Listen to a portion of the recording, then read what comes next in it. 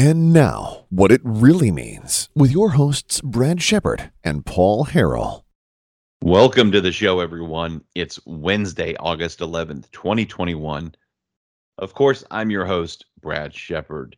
The great Paul Harrell is on vacation and will be back next week. But I want to talk about a couple of things going on right now that are really important. The first being, of course, the jabs and COVID-19 84. You have to get your vacations in while you can, folks, because the Biden administration is preparing to lock down the country yet again. And I know what you're thinking. He can't do that. Well, he can't, but he's going to work with the governors, the people who can, to lock you down, to make you put on a face diaper, and yes, to pressure you into getting the jab. Now, as we continue to have booster shots pushed on us by our government, by big corporations, and by big pharma, understand you will not be considered fully vaccinated unless you take the jab and each subsequent jab offered thereafter. So, in other words, if you have the COVID vaccination now, you may be fully vaccinated today, but if you don't get the booster shots that will be required, your vaccination status is going to change real quick. You will not be fully vaccinated. You'll be put on the naughty list. Dr. Robert Malone, if you've never heard of him, he is the inventor of the mRNA and DNA vaccine core platform technology. He says that it's a lie to say we must mitigate death and disease from COVID-19 by achieving herd immunity. We have medications like ivermectin, anti-inflammatories, and others. He says it's a lie that the only way to achieve herd immunity is through universal vaccination.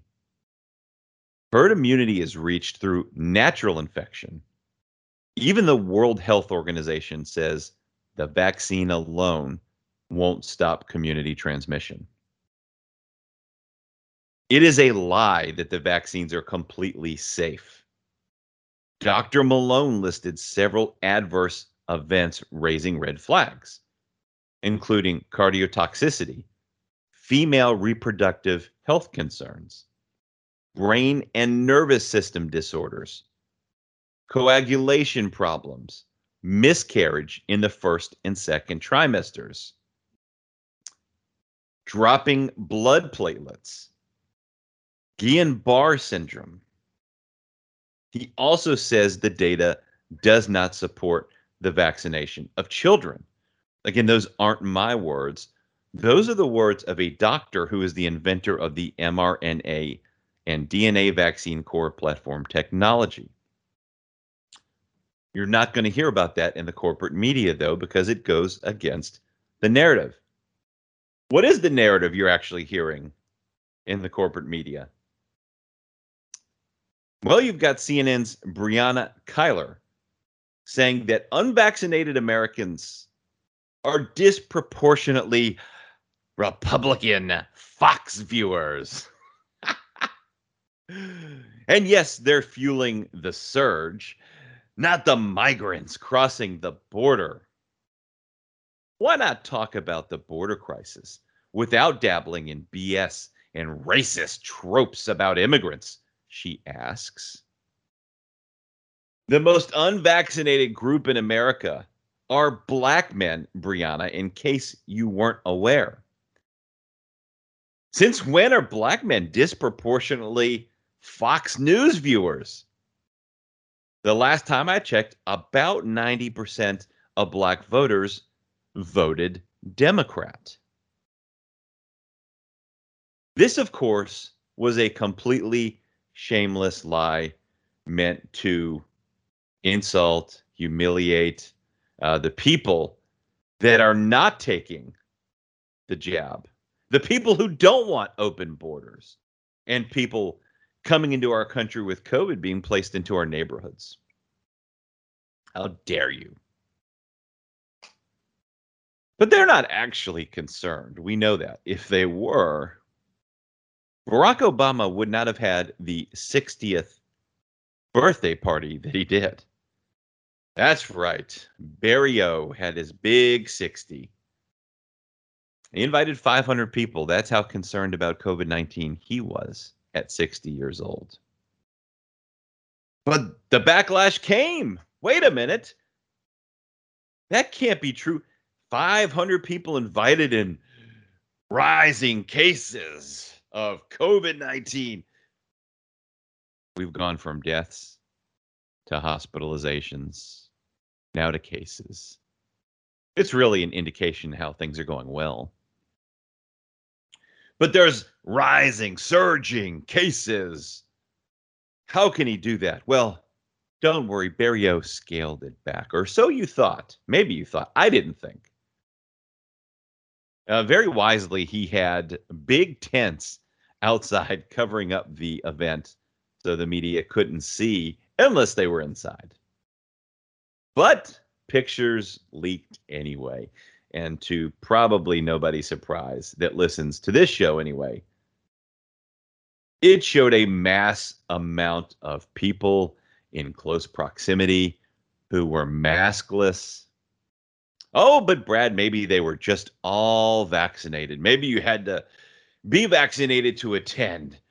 Well, first, we know that people with COVID-19, some of them have the vaccination. But I can tell you, Candace Owens has personally confirmed that at least 2 of the attendees at Barack Obama's birthday were not vaccinated. So vaccination, in other words, was not a condition of attending Barack Obama's 60th birthday party.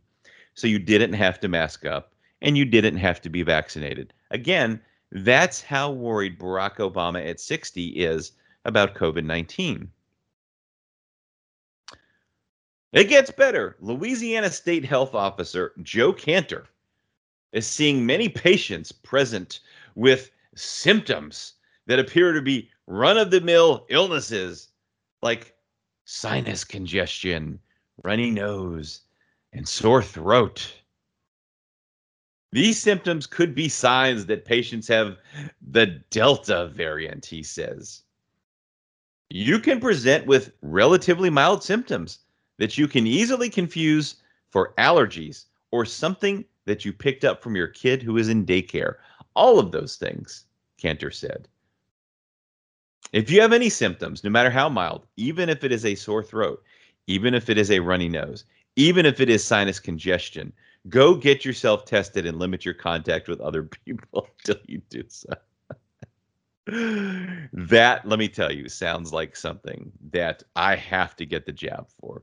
I want the jab because I'll tell you, if I have some allergy-like symptoms, I just don't know if I can handle it. Wow.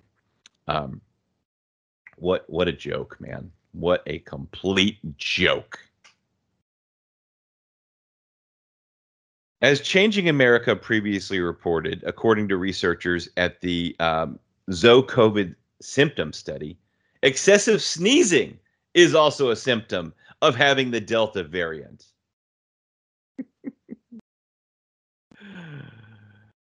Let's add that to the list. Allergy-like symptoms. Be careful. It may not be the dust. It may just be you have the Delta variant if you were sneezing. This is unbelievable. But people are beginning to rebel. We're seeing this in particular in Europe, where there has been massive protests, and it is beautiful. Senator Rand Paul has officially encouraged Americans to resist the mandates, lockdowns, and harmful policies of the petty tyrants and bureaucrats and simply say no, not again. I can tell you my message. Me, Brad Shepard, is simple. I choose not to comply. I choose not to trust Dr. Fauci, a partisan Washington, D.C. hack who is not following the science, who funded the gain of function research in Wuhan, who has taken differing positions on every side of every issue within the COVID-19 scamdemic, who said in 1983 that AIDS could be transmitted by routine household contact, and who recommended AZT, a highly toxic drug for HIV patients. I choose not to wear a face diaper because I choose to follow the approximately 50 scientific studies that indicate masks do not actually prevent the transmission of COVID-19, and that in fact they can be harmful. I choose not to remain locked down like a caged animal for a virus that 99% of people survive so that the middle class can be eliminated and Amazon can make record profits. I choose not to get an experimental big pharma vaccine, which wasn't approved through the traditional FDA trial process, and which, by the way, doesn't actually prevent you from getting or spreading COVID-19. I choose life. I choose liberty. And I choose the pursuit of happiness. Now, if you've been paying attention, there is an infrastructure bill in Congress. It has received a lot of attention, and the Senate moved closer to passing this $1 trillion deal, infrastructure package, over the weekend after lawmakers from both parties came together and voted to clear a key procedural hurdle. But things stalled out as opponents tried to slow the rush to approve one of President Joe Biden's top priorities. So the bill includes about $550 billion in new spending over the next decade. It's a lot of money, but far smaller than the $2.3 trillion plan that the Biden administration was promoting last spring. It was, the meme was going around that essentially everything is infrastructure. As long as someone, a DNC operative got paid, it was infrastructure. Home care workers, infrastructure. Art, infrastructure. Well, many Republicans will oppose the bill, but not all did. 17 were all for it. Now, we're talking about expanding the deficit and empowering federal agencies. Of course, that's only a small part of the problem of this bill. Because really, as this piece in Revolver.news highlights, the real tragedy of the bill, it just exposes how far America has fallen. In his remarks pushing toward the bill forward, President Biden compared the infrastructure bill to the Transcontinental Railroad and the interstate highway system. By making that direct comparison, it only drives home how feeble America's ambitions have become as our decline worsens. Both of these projects were not merely large but dramatic undertakings, which radically remade the American life, turned a vast continent into an interconnected whole, and of course, improved life substantially for ordinary people. But the only problem is literally nothing in this bill will do that. Here's some examples of what this new infrastructure bill will buy you. Of course, you, the American taxpayer, and what a similar amount of money might buy you in America's foremost rival, China. In China, officials are currently investing $73.5 billion into the Greater Bay Area transportation network in the Pearl River Delta region. That contains the most populous megacity on Earth. It's home to more than 70 million people, among urban cores like Hong Kong and Guangzhou and Shenzhen. To connect each part of this mammoth conurbation, Beijing's plan is to put down almost 3,000 miles of rail. The goal would be a 2-hour transit time to get from one part of the mega city to any other part, and 3 hours to reach neighboring provincial capitals via high-speed rail. They want to have this finished by 2035. Now, and the new infrastructure bill in America. America is putting in nearly the same amount of money, more than $60 billion, to fund Amtrak. What will that buy? Who knows? Don't really know. But we do know it devotes tens of billions to modestly improve Amtrak, maybe a few new routes, maybe in the Northeast somewhere, maybe to keep the trains they have in service, address backlog issues, maintenance, etc. Not going to offer too much. Oh, wait a minute. But it also offers Amtrak's catering, reducing losses on food service. They can change that. Don't worry. The government is here to help. Perhaps the most dispiriting thing about this infrastructure plan is that it does certainly seem to be for the best. A limited plan to make Amtrak more punctual or widespread and more pleasant. That's the kind of plan the decaying U.S. can still hope to achieve. It's not saying much. In 2008, California voters approved a $10 billion bond to begin building a high-speed rail between San Francisco and Los Angeles. Now, supporters said it would be finished by 2022, and that would cost $33 billion. Well, in 2020, the California High-Speed Rail Authority updated its cost projection to more than $80 billion, with a high-end outcome of $98 billion. Yeah, well, where is that train? Here we are. We're well into 2021. Well, Gavin Newsom's government is struggling to get Democrats to commit the $4 billion necessary to finish the first 119-mile segment connecting Madera and Shafter. It's basically a train between San Jose and Bakersfield. Might be finished by 2029. It might be.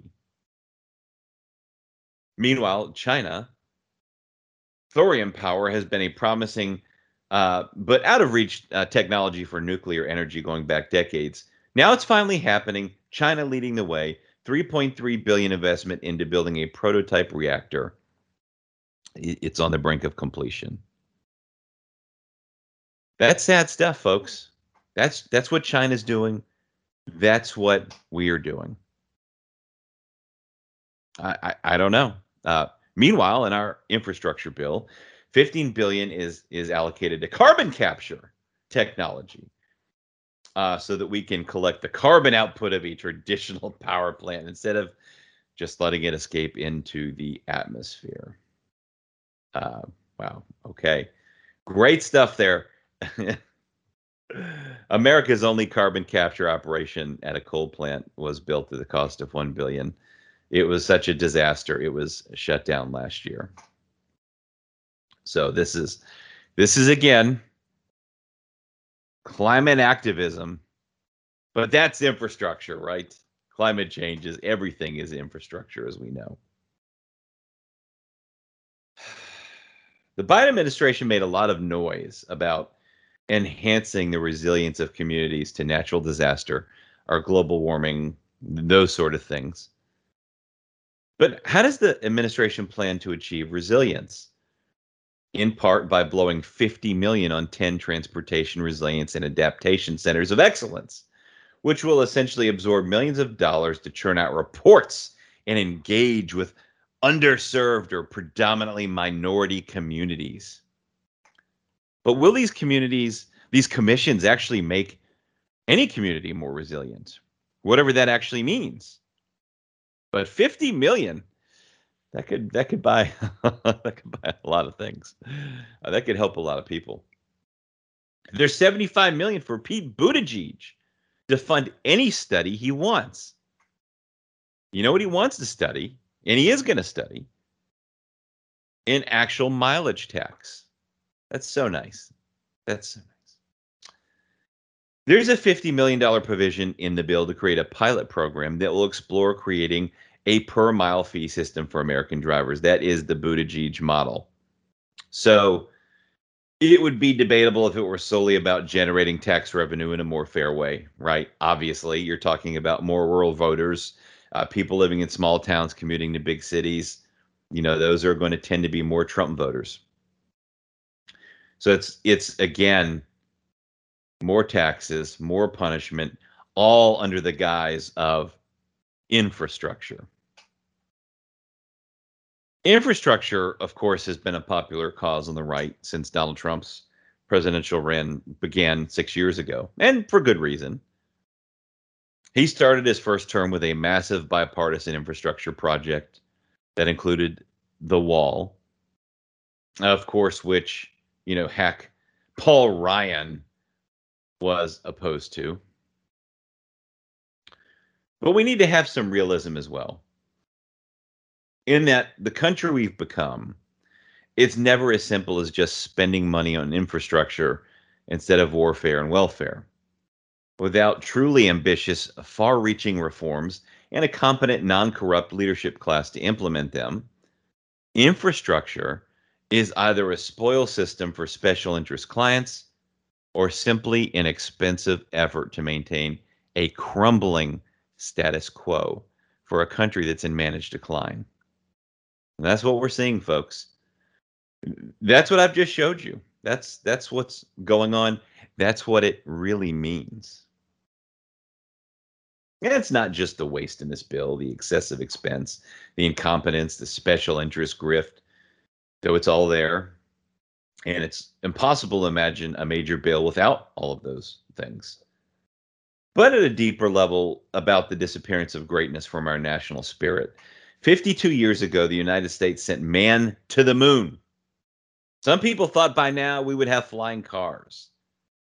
Today, America is no longer capable of a moon landing level project. In fact, we may be incapable of an actual moon landing, whether you think the moon landing is real or not. Regardless, ultimately, this infrastructure bill aspires to nothing great. And we see that in the Republican resistance to this bill. Another form of Republican resistance might be, deemed the Roads and Bridges School of Conservatism, and a society that only aspires to repair old things, which it appears we're trying to do, will never be great. And in our case, obviously, these efforts and the dysfunction and incompetence and the grift are just so visibly linked. There's no imagination. There's no ambition. There's no reason that a country as wealthy and mighty as the United States of America cannot afford to dole out the money to repave a road or expand an airport or fix a bridge, come up with new projects. But our political class, the American globalist regime, they don't care about that. They don't care about investing in the new. They only see infrastructure as a bill, which is a spending bill and an opportunity to get a slice of cash for themselves. That's what it is. It's the grift. It's the money grab. America was a country that completed great projects as a matter of course. As the nation has come into decline, stumbled and decayed, it's become incapable of achieving those great projects and now apparently incapable of actually conceiving them. It's a very sad thing to say. That's all the time we have this week. I know this was a short episode. Paul is on vacation, but I wanted to do an episode to talk about these two things. They're really important. They deserve the attention. They deserve to be talked about. And you deserve to hear the information and for us to explain what it really means. Thanks for tuning in. Follow me on social media at Brad Shepard on Gab, at It's Brad Shepard on Twitter. Thanks for your support, and we'll be back next week.